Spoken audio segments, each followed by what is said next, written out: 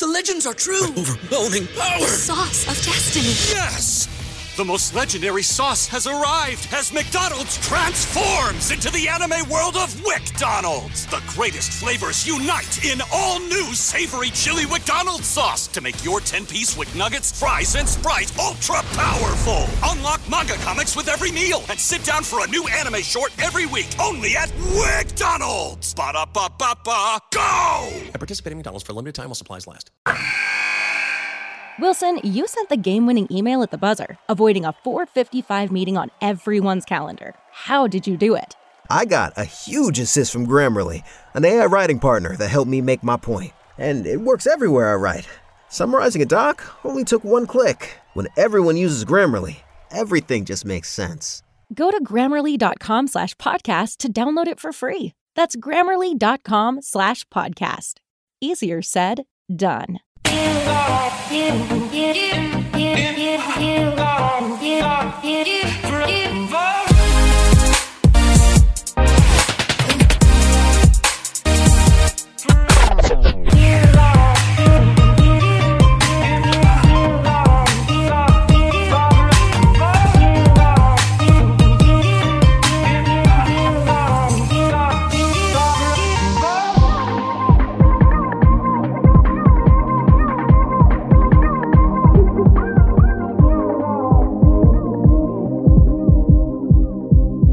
All right, welcome everybody to the Lakers Legacy Podcast, where it sure seems like Kyle Kuzma's overall trade value in the last week has shot right up to the top like a star in heaven that we can't reach.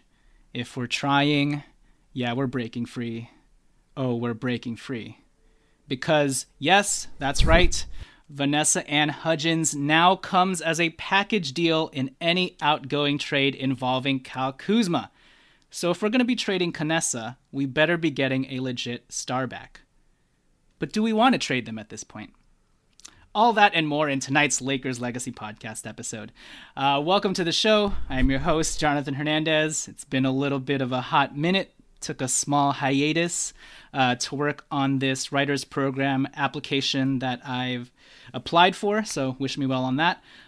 Tommy and Alan have been extremely busy in their New Year's as well, and I guess collectively we're all still trying to catch our bearings in 2020. So, in lieu of Tommy and Alan, to help me out tonight, his fourth time on the show, McDonald's mogul, 30-plus year Lakers season ticket holder, my best friend, Mr. Andy Chang. Hey. Welcome back. How's the new year treating you, and how are we feeling about the Canessa love pairing? Yeah, I think we all know that that's just a short-term thing. I don't think that's going to happen very long, but he's got the look. He's got the blonde hair. He's got the little scribbles on the back of his head, so I think that's what's getting him all these good dates.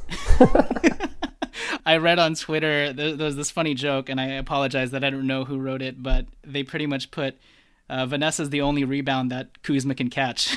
Ooh, that is true. That is true. Hey, you also recently found out that you'll be having another baby boy in 2020, so Yes. Congratulations. The start Thank of you. Is this the start of some Ball brothers for you and your family, maybe? Oh yeah, for sure. We're only 3 away from a complete team, so we're working on it.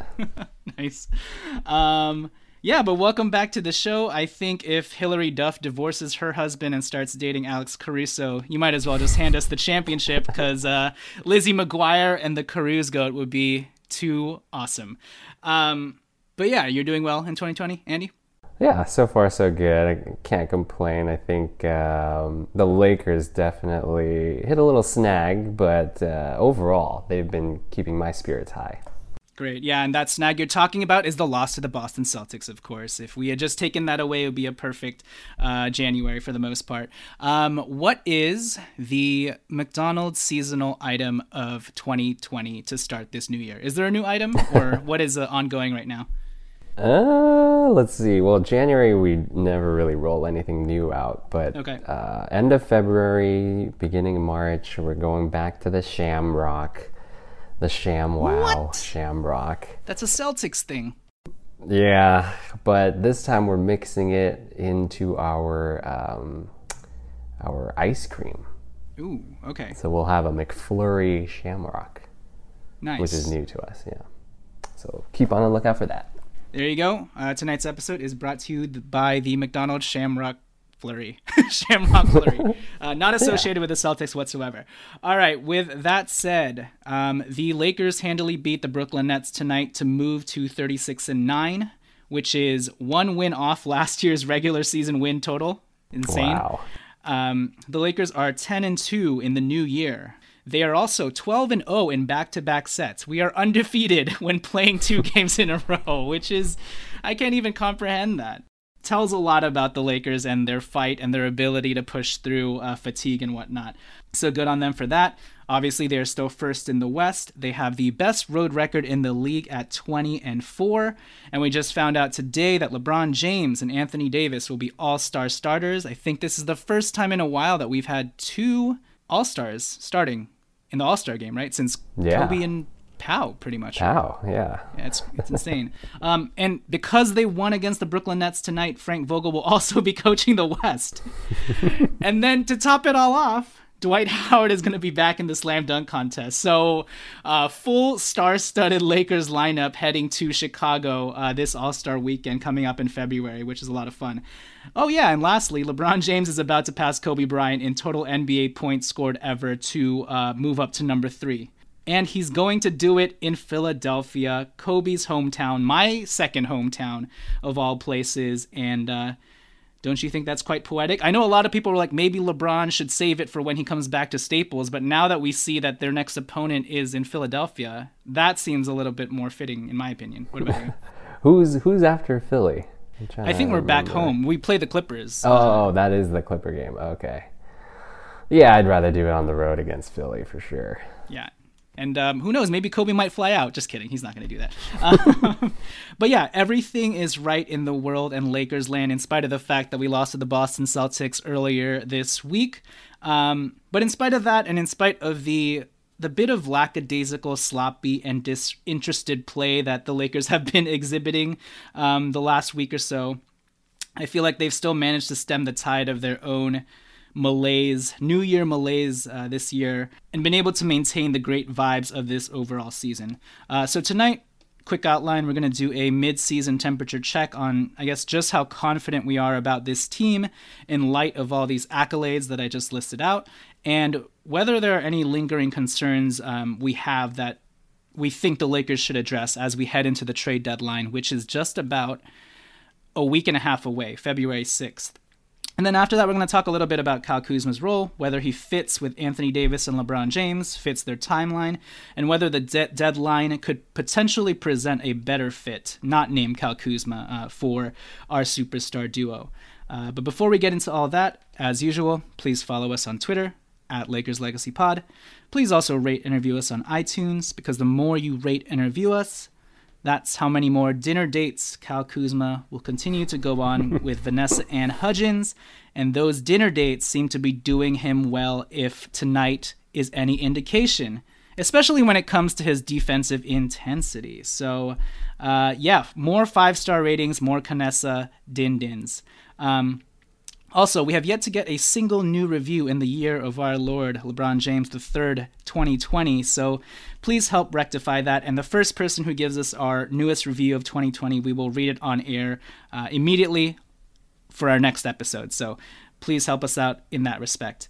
Lastly, if you'd like to help us out in any small financial way, you can go to patreon.com/The Lakers Legacy Podcast. We will start having exclusive content on there soon, so get in while you can now for as little as $1 a month. We are brought to you by lineups.com, and with all of that house cleaning out of the way, Andy, the Lakers, they've been fun this whole year. I mean, they are 36-9, so there's not a lot to complain about. But the Lakers have stumbled against the top teams. If we're talking about the Clippers, who we potentially face in the Western Conference Finals, or maybe even the second round, or the Milwaukee Bucks, who we'd potentially face in a finals matchup. We are 0-3 against those two teams.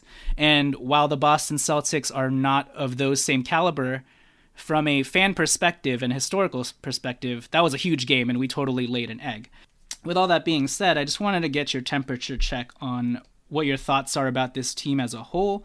Are you confident rolling with this team right now, even with those times where we've had a flat tire against these top teams, or do you think that it's still such a small sample size, and when we get down to facing these teams in a 7-game series where we'll have more time to figure out their games and game plan correctly, that this should all be shored up by the time the playoffs happen? Or do you still think that we still have some work to do? Yeah, I'm confident with the current roster that we have. I think the only team that really presents a problem are the Clippers. Healthy 100% each team, I think they have pretty good matchups against us. And just based on the 2 games, that they played earlier, they got some dogs. And those guys, they play pretty good defense on us. And I feel like we have difficulties stopping their dynamic duo. So, I don't know if in a 7-game series, if Vogel can kind of outsmart Doc Rivers. Now, what are your thoughts about, because, the 2 games that we played against the Clippers, they're kind of a tale of, they were a tale of 2 games, one because Paul George and Kyle Kuzma weren't there for the first bout, and then the second game, they both were present, and if you remember, that was a game that the Lakers had, quote-unquote, in the bag. They were up by 15 in the third, they were even up by 7 with like 5 minutes left, and they just totally lost grip and lost hold of their composure. So does that sort of change your perspective on things, kind of feeling that technically that second game should have been a win? How important is this next one coming up, this third one coming up on Tuesday, with regards to your confidence level with the Lakers versus Clippers? Yeah, I think it just gets in your head, if we lose 3 in a row, really start kind of questioning, do we have the manpower to beat this team? But, going back to your original question, I think we got out to a hot start that second game just because of the result of the first game.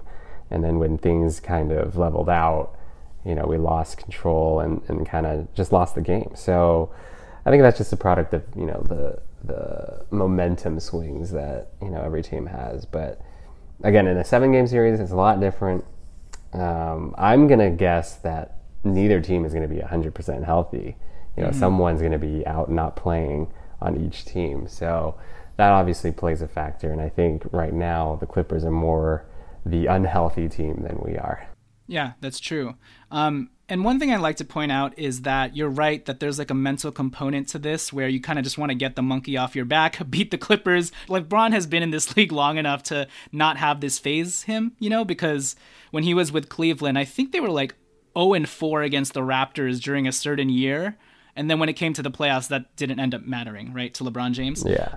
So that may still be the case here. But I think just as far as this is a new team that came together for the first time, Anthony Davis is still relatively young. You'd still like to see them win in the regular season before they face off against them in the playoffs, right? Because even though we know LeBron James is going to be fine, it would help the psyche of a guy like Anthony Davis and other people, even Kyle Kuzma, if he stays past the deadline, to know we're not scared of these guys. So with regards to your confidence level on the Lakers, what are some things that have stood out through the progression of this season that kind of give you that confidence in spite of your uncertainty with the Clippers and maybe the Bucks, to know that I feel like they'll figure things out? And I guess just overall, what are some positives that maybe you didn't expect early on that have sort of been highlighted to you and culminated in this 36-9 Lakers team? Yeah, I think just beating the teams we're supposed to beat. That's, a sign of any great team. That's the first step. And I think we had like almost a perfect record, right, against below 500 teams until the Magic surprised us with their magic. With their magic. But, other than that, the other big shocker, I think, for me is Dwight. Mm-hmm. His ability to really embrace that bench role. I think that's something that we were all hoping for in the beginning of the season, but I don't think a lot of us had the confidence that he would be able to do that. So it's great to see him, kind of redeem himself back in LA. It'll be great showing in the Chicago Slam dunk contest. I'm sure he's got some stuff up his sleeve. But yeah, Dwight, I think, has definitely been that wild card that has kind of lifted us over that hump so far this season. Yeah, I'd agree. So the last few games, as I mentioned, the Lakers have been sort of lackadaisical and a little bit lazy to start the year off, even in spite of the fact that they're 10-2. You've seen even in their wins that they've been sort of disinterested and going through the motions. As a lot of people have been saying, these are sort of like the dog days of the NBA, an 82-game regular season, right? And the Lakers have done their fair share of the work taking care of business. And what are your thoughts about how they've approached this last month?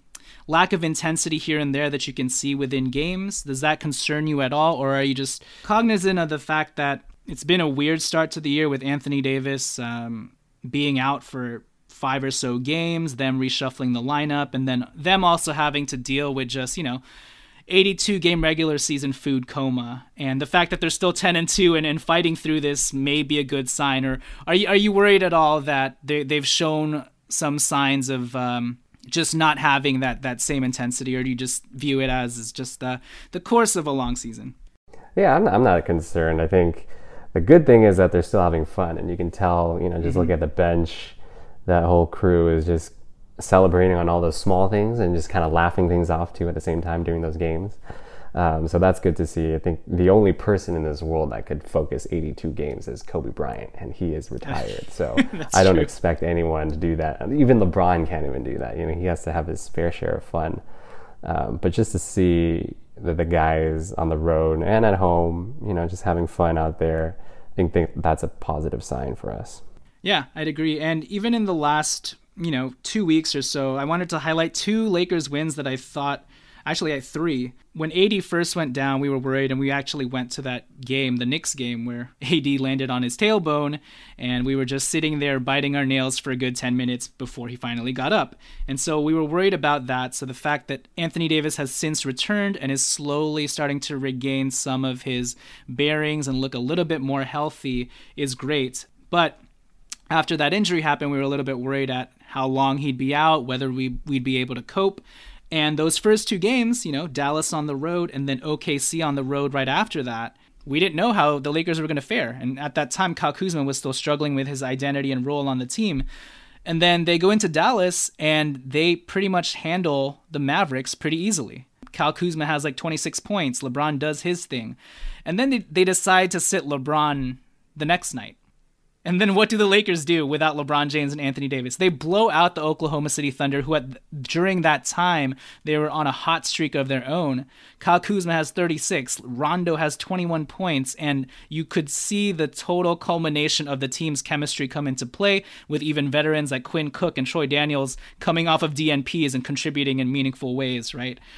And so those 2 games were, I think, indicative and representative of what you've seen out of this team the entire year, that fight and grit, even amidst these, momentary lapses that they've had.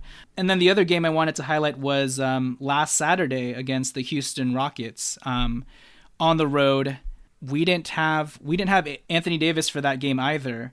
And I know in the first half it was a competitive game, but then the second half, the Lakers really turned the screws on defense and absolutely wreaked havoc on the Houston Rockets and made them look silly, even in spite of all the BS foul calls that they get, and handily won that game in Houston. So I thought that was a very, they showed a lot of heart, grit, and physicality, especially Kuzma.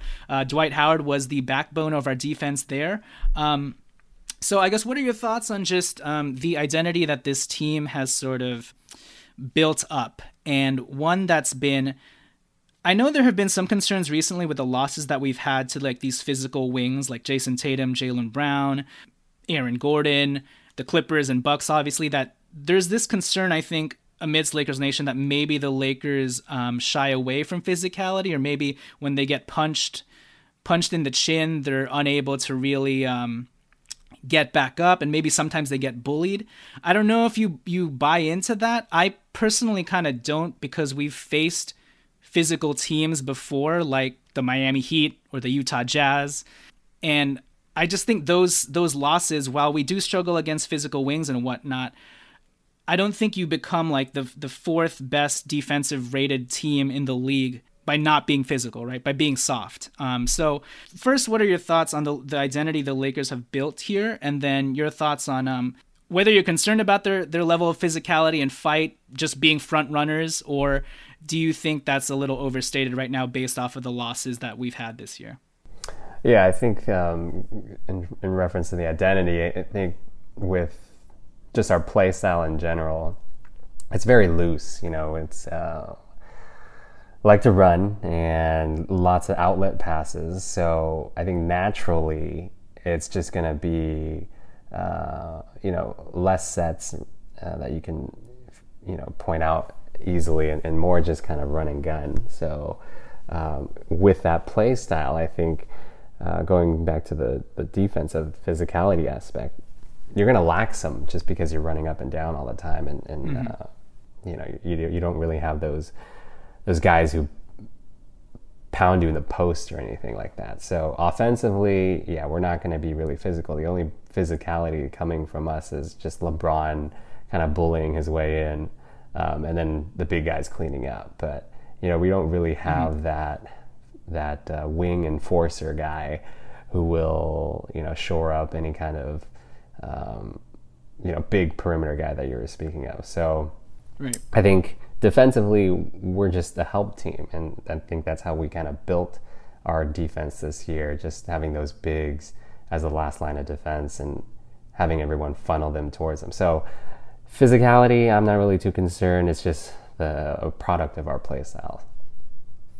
Yeah, I'd agree. I think theoretically, in certain circumstances, Kyle Kuzma would maybe be that guy. He's shown it here and there in spurts. It's not been a consistent thing yet where you can trust him with that, although he's shown a little bit more physicality in this new year. And I guess it's something we can talk about when we get into like the trade section and his fit on this team.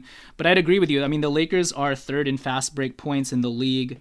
You see the leak outs, the transition runs and whatnot. I think where the Lakers' physicality comes into play, like you said, is just how freakishly long they are. They have like 4 guys who are 6'9" or taller.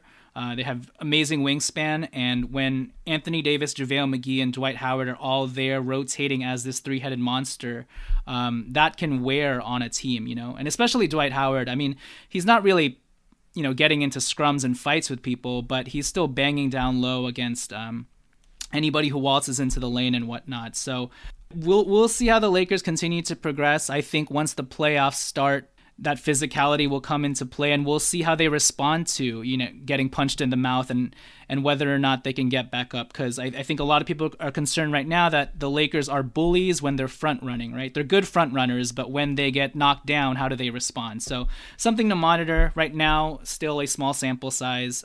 Would love to see how we face off against the Clippers that third game, and then obviously that second game against the Bucks when Giannis hopefully doesn't hit 5 threes, okay?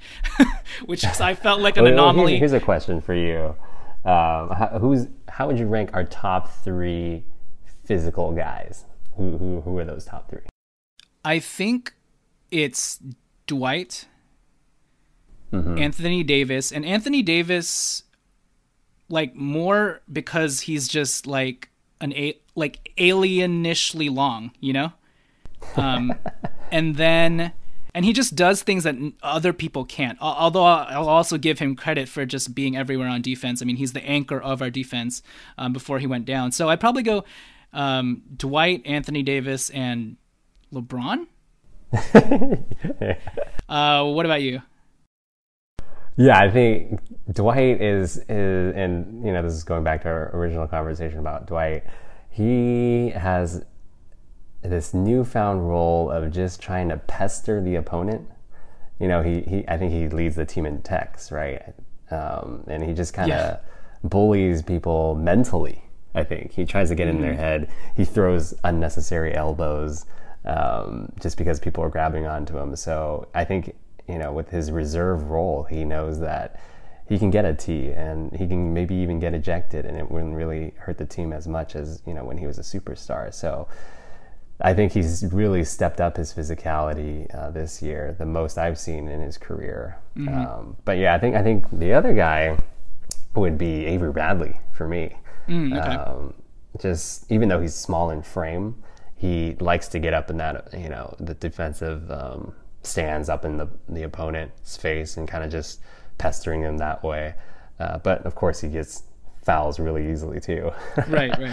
So I think pound for pound, what you're saying is Avery Bradley is like right up there. Yeah, but I think there's a huge drop between, Dwight's level physicality and then the next guy up. Sure.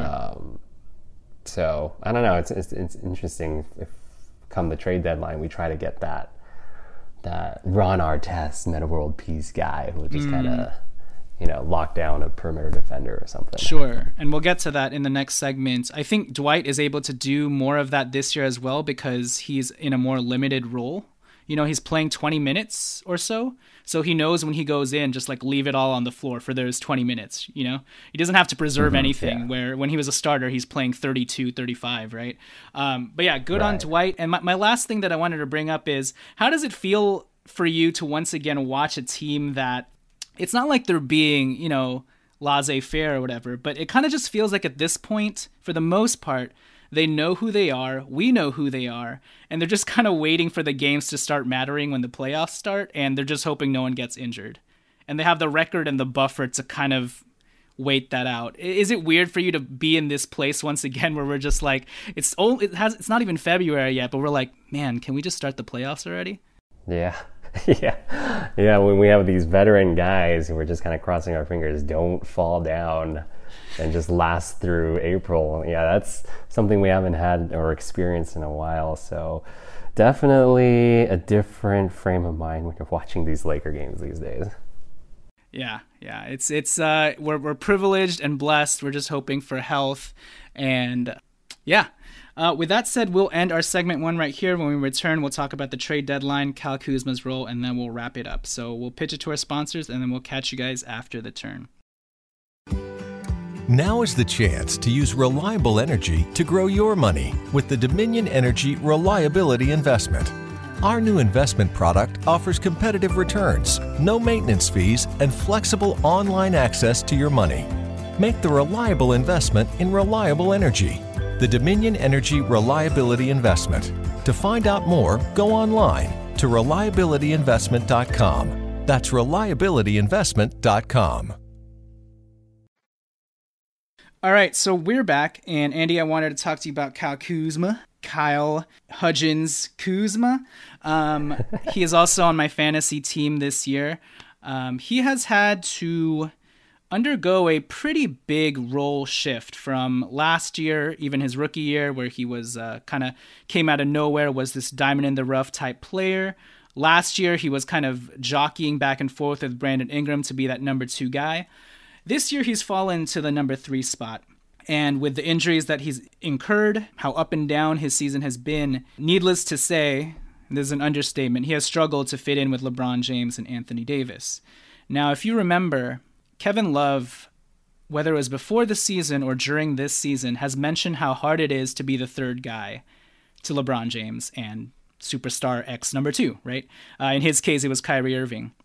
Chris Bosh has also intimated these statements. And I'm not even comparing Kyle Kuzma to these guys because these guys were more well-established and legitimate all-stars, right?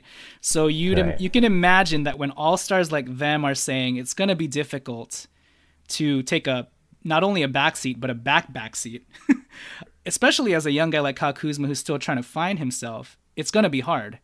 And what have your thoughts been about Kyle Kuzma's inconsistent play this year, his role, and I guess how the Lakers have deployed him? Because for me, and I just want to say I'm not making excuses for this guy, but I just look at his stats this year as the third option. And for reference, Kevin Love's first year with LeBron James and Kyrie Irving, as the third guy, he was playing 31 minutes per game. He averaged 16 points, 43% from the field, which isn't great for him, and 36% from 3. hitting 1.8 threes a game as the third guy. And that's a huge departure from his 22 points, right, with Minnesota. Right. And obviously I know that Kevin Love is a much better player than Kyle Kuzma. He's a much better rebounder, much better passer, smarter player. But in terms of just touches and points, huge drop. Mm-hmm. So 31 minutes for Kevin Love his first year. Kyle Kuzma's not even getting 31 minutes, Andy. He's averaging 24 minutes a game this year. Kevin Love that year, I think averaged 14 shot attempts. Kyle Kuzma's only at 11 shot attempts this year. It seems like these days he has no plays run for him, really. He's kind of just floating on the perimeter. And I think a lot of fans are wondering, why is he only averaging 13 points? He's touted as this guy who is a walking bucket. Why is he so inconsistent with his shot, et cetera, et cetera? And I think for me, what I've come to realize is that while the Lakers like to tout Kyle Kuzma as the third guy, and LeBron James and Anthony Davis like to say, he's our young up-and-coming dude. Jared Dudley says Kyle Kuzma is the key, et cetera, et cetera. While they like to tout him as that third guy, they don't necessarily put him in a position to be that third guy, if that makes sense, based off of the lineups that he's in. Usually he's in with Rondo, and Rondo doesn't do a good job of finding Kyle Kuzma, or most of the time Rondo's pounding the rock for 18 seconds of the 24-second shot clock. Kyle Kuzma does not have a lot of isolation plays run for him, and really he has to take what the offense gives him. So with that said, what are your thoughts about him fitting in, and do you agree with my assessment that the Lakers are just not prioritizing making Kyle Kuzma that third guy? And really, I don't know if we can blame them for not doing that, because they are 36-9, right? So it's how I guess my question is, how important is it that Kyle Kuzma is even a 16-point scorer versus him just kind of doing what needs to be done? We've seen that when a guy like Anthony Davis goes down, Kyle Kuzma steps up and averages 24 points. Is it okay for you that we just know that Kyle Kuzma can do that?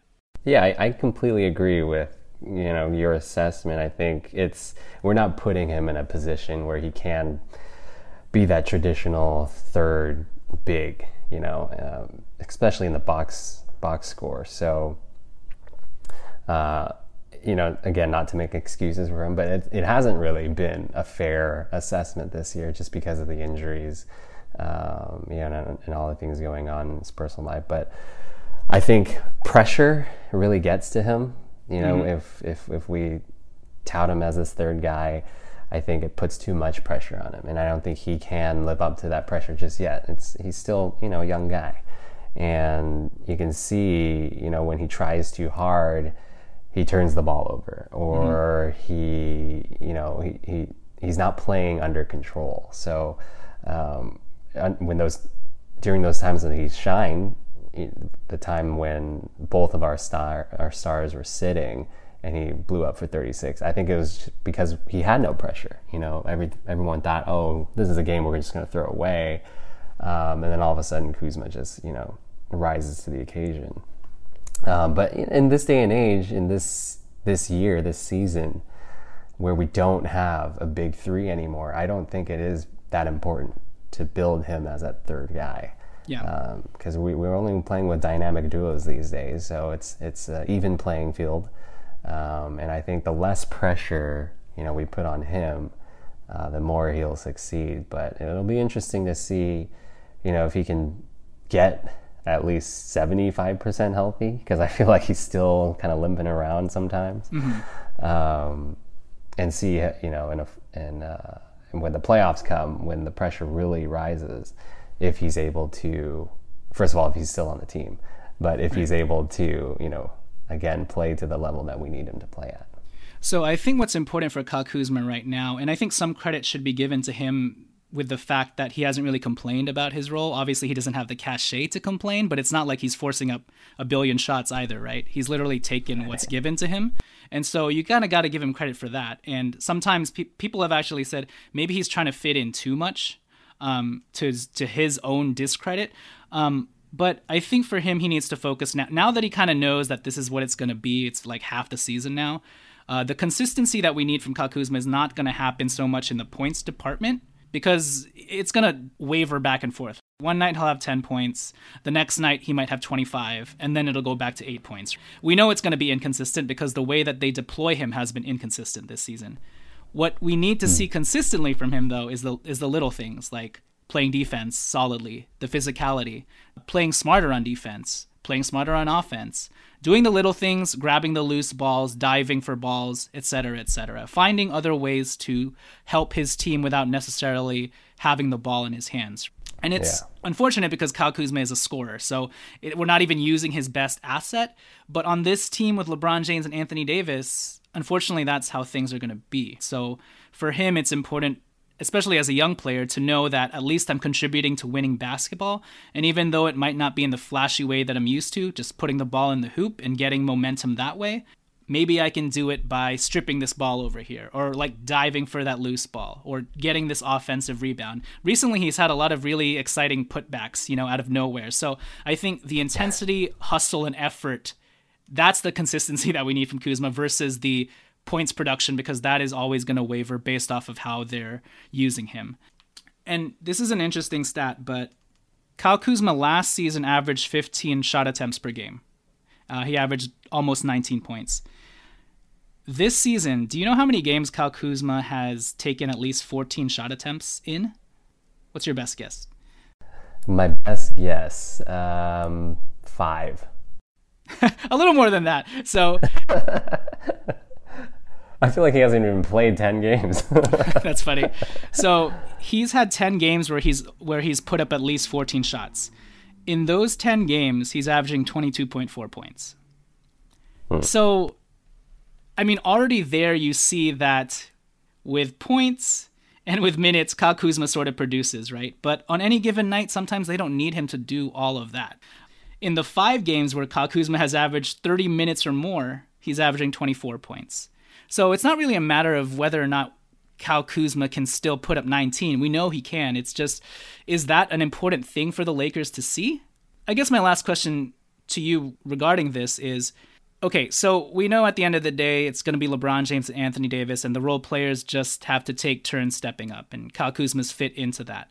But given what we know about Kyle Kuzma's capabilities and our long-term vision for the playoffs and getting him confident for that, do you think it's important to start changing the way that we deploy him and giving him more touches? Kind of like the way that we saw when AD was out, kind of divvied up a little bit and meet him midway in the middle, and maybe even run some easy plays for him to get like an easy lob dunk or something to get him going so that his first shots aren't just, let me chuck it up from the perimeter. Is it important to start getting that process in now, even if we know that it's not important that Kyle Kuzma needs to consistently average 16 points, but just for his psyche, do you think it's important to start doing that so that we have him confident and ready for the playoffs? Yeah, I think it definitely helps, especially with a young player like him and his offensive mindset. If he starts seeing, that we're prioritizing him in the offensive sets, I think he definitely will get, some kind of edge going into the playoffs. But realistically, as you said earlier, when we're winning, it's hard to change things. So I'm not sure if we will actually, cater to his needs. Yeah, we've seen a more concerted effort in doing so, but unfortunately with LeBron James and Anthony Davis and the timeline that we're on, it's hard to have a veteran team like this and also, like, on the side, try and bring up a young player, Mm-hmm. So with that said, lastly, the last segment, the trade deadline's coming up February 6th. Kyle Kuzma is the only real asset outside of Taylor Horton-Tucker, I guess, that we can give up to, acquire another player of value. And you mentioned, the one thing that we're missing is maybe that physical Ron Artest like wing defender. And we have gotten punked a little by guys like Jason Tatum, Jaylen Brown, Kawhi Leonard, Giannis Antetokounmpo, who else? Aaron Gordon even, right? These physical wings. Kyle Kuzma has shown his versatility in some respects. Like, he did a good job against Paul George. Against the Houston Rockets game, he showed his versatility they switched Russell Westbrook onto him, and he pretty much shut Russell Westbrook down in the second half. But with regards to like the top wings in the league, while we know that LeBron James can step up in the playoffs and make life harder for them, I don't think we want to put the burden on him to do that. So what are your feelings on trading Kyle Kuzma, and what sort of player would you be willing to trade Kyle Kuzma for? Or right now, overall, do you think that the team's chemistry is too great right now to make such a significant shift, and maybe you'd rather go like the buyout market route and just add somebody versus subtracting somebody? Yeah, I think if the trade deadline came and went and we still had the same roster as we have today, I wouldn't be disappointed as I would be, some other seasons prior. Mm-hmm. I think we've got, like you said, a solid team with good chemistry, and the only team that really kind of scares me right now is the Clippers, but I'm willing to roll the dice in a 7-game series riding out LeBron. So that's true. Let's just focus on maybe, as you said, maybe adding some other guy through free agency or buyout. I don't know if Iggy is still out there thinking about moving to an LA team, but I'd much rather have him be wearing the purple and gold than that black, white gangster Clipper jersey that they got going on. I don't know. What are your thoughts? No, I agree with you. Obviously, there were those Bogdanovich rumors early on that I don't think are very realistic. And I sort of just like the versatility that Kuzma gives us, because the analytics of Anthony Davis, LeBron James, and Kyle Kuzma lineups when they're out there, that's not a lineup that we've deployed a lot. I don't know if we're just saving that for the playoffs, but when those three guys are out there at the same time, we are a very, very good team, and the net rating nets that out. Mm-hmm. And we've seen Kyle Kuzma, like, just having that length, and then Frank Vogel has mentioned he wants to start to put Kyle Kuzma at the 3 more. Having Kuzma, LeBron, and Anthony Davis out there at the same time, along with KCP, who, by the way, we got to give KCP props. This dude is shooting 42% from 3. Yeah. My goodness, most consistent shooter on the team. Lord have mercy on all of us. But, I mean, just having a lineup like that is so physically imposing, and you've seen us start to play zone, right?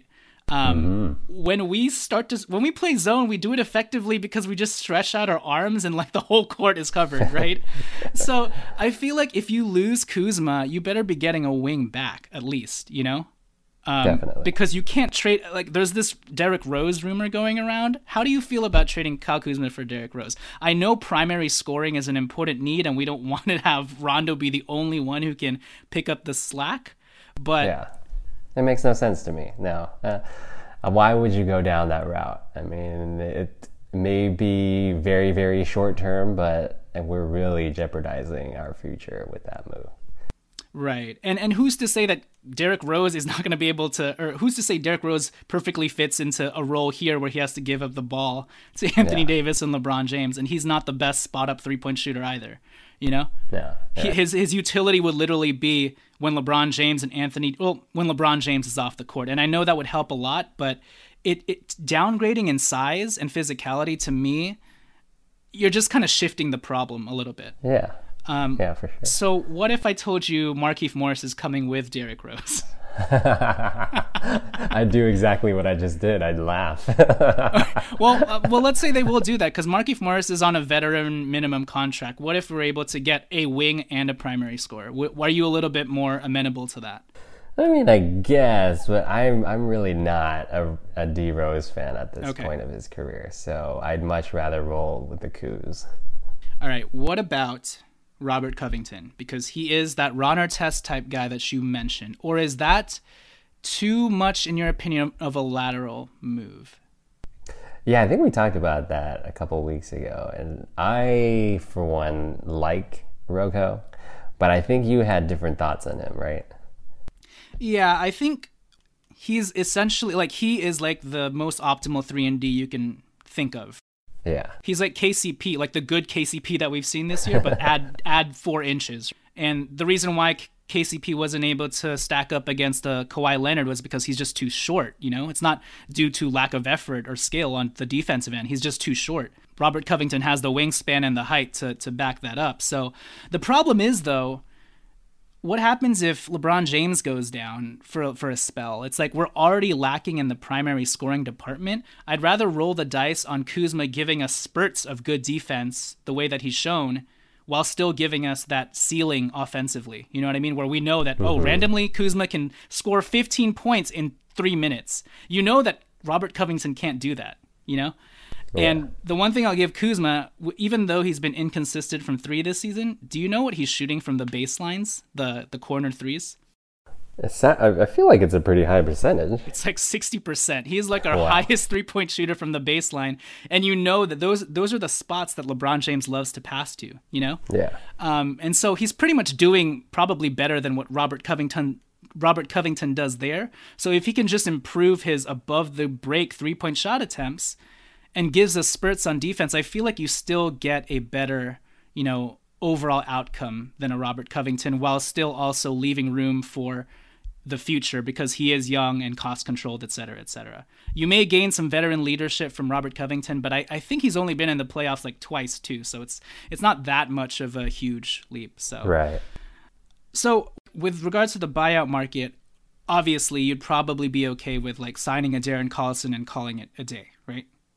Yeah, I mean, I'd prefer getting that, you know, longer player with a little more muscle, but Darren Collison, I won't complain for sure. Yeah, he brings an edge. You know, I think he would definitely help with veteran leadership as well as just on court smarts. You know, I think he's a heady guy on the court, so a definite plus. I don't think he brings any negatives with him. Yeah, and I think with Collison too, he's just going to do a better job of not pounding the rock like Rondo does. And when he's open for 3, he'll do a decent job knocking that shot down. And most of all, I think he'll help Kyle Kuzma on the bench and get him the shots that he needs to, versus Rondo running around with the ball for most of the shot clock and then just pitching it off to someone last second. So we can only hope for Collison. And my last question with regards to Collison is, who do we cut, Andy? So your choices are DeMarcus Cousins, Troy Daniels, Jared Dudley, Quinn Cook. We're not going to cut Talen Horton-Tucker because he is our only other asset. So who are we cutting? I mean, if we're going to get a point guard in Darren Collison, I think we have to cut a point guard. So I'm going Troy Daniels. Sorry. Oh, guy. okay. You consider Troy Daniels a point guard. Okay. Yeah. No, I agree with you. A small point guard. Okay, I thought you were going to say Quinn Cook, but I was like, LeBron James and Anthony Davis love that dude, you know? Yeah. And the other thing about Quinn Cook, too, is he has an interesting contract where only half of it is guaranteed this upcoming summer, so that could inevitably be a trade chip or value to somebody if they want to cut him. But regardless, I think I agree with you. As much as it would suck to like lose any one member of this team that seems so tightly knit, if you're getting Darren Collison, I feel like you've got to make that swap, right? They're not going to cut DeMarcus Cousins at this point because he means a lot to their chemistry off the court and a lot to Anthony Davis, and they think that he might come back. So unfortunately, Troy Daniels probably has to be it, and that I don't think is not even indicative of, you know, anything he's done wrong, right? Because when he has come in the games, he has contributed, he has shown that he can shoot the ball, and I don't know, I guess we'll just see when the trade. I'll be happy when February 6th is over and the Lakers can go back to being happy kumbaya. I mean, they're already that, but I'm a little worried at what anything will do to this team if any shakeup happens, you know. So with that said, Andy, thank you for hopping on the show. The Lakers are number 1 in the West, and we're like heading towards the playoffs. We're crossing our fingers for health. And any last words you want to give to Lakers Nation and me? I don't know why me. Let's see. Well, we got All-Star Weekend around the corner. Yes. LeBron is confirmed as the team captain again, right? Yes. Does the first pick go to Giannis this year? Oh, good question. Like if they have the better record. I don't remember how they do it. They might do like a coin flip or something, but it might go to Giannis. Are you asking who's going to get AD? Well, let's say Giannis gets AD. Who does LeBron pick as his number 1 pick? Oh my gosh. That's a good question. Because it's not like last year where he's just picking up all these free agents to be kind of, you know, courting all these guys to come to LA. It's a different scenario this year. What route do you think he goes? So I have two contenders.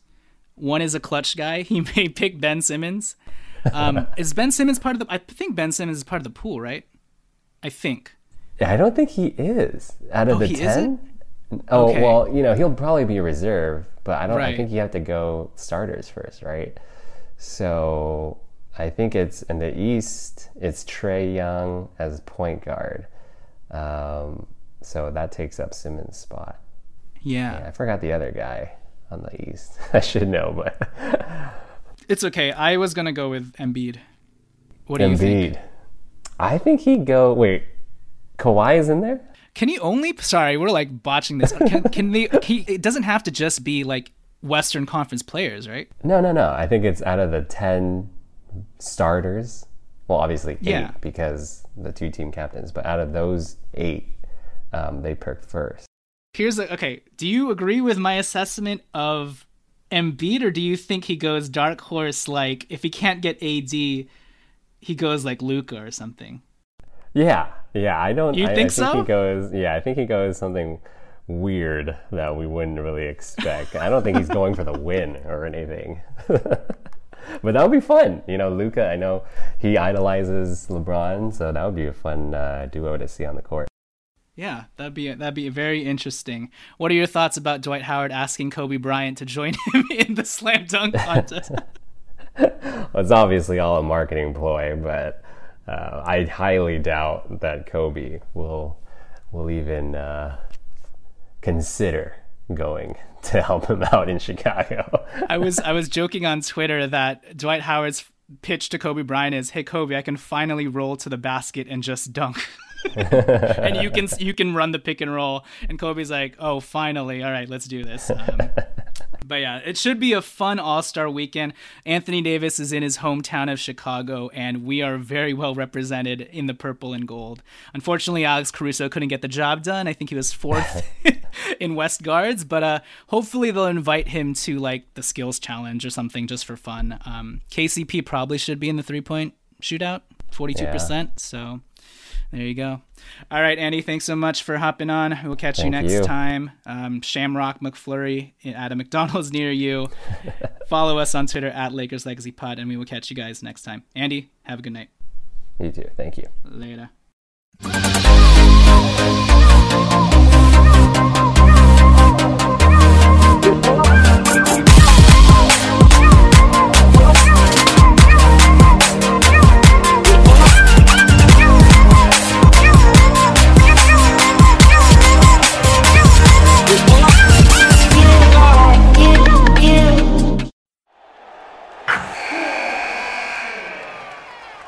Wilson, you sent the game-winning email at the buzzer, avoiding a 4:55 meeting on everyone's calendar. How did you do it? I got a huge assist from Grammarly, an AI writing partner that helped me make my point. 96% of Grammarly users say that it helps them craft more impactful writing. Would you agree? Grammarly helped adjust my tone to navigate tough work conversations. And it works everywhere I write, so I can quickly communicate effectively. Your teammate used Grammarly to summarize an important document, making a 3-pointer. How did he do it? It only took one click. When everyone uses Grammarly, everything just makes sense. You made an incredible slam dunk to end the game. The meeting was canceled, and your team will go home champions. Go to Grammarly.com/podcast to download it for free. That's Grammarly.com/podcast. Easier said, done.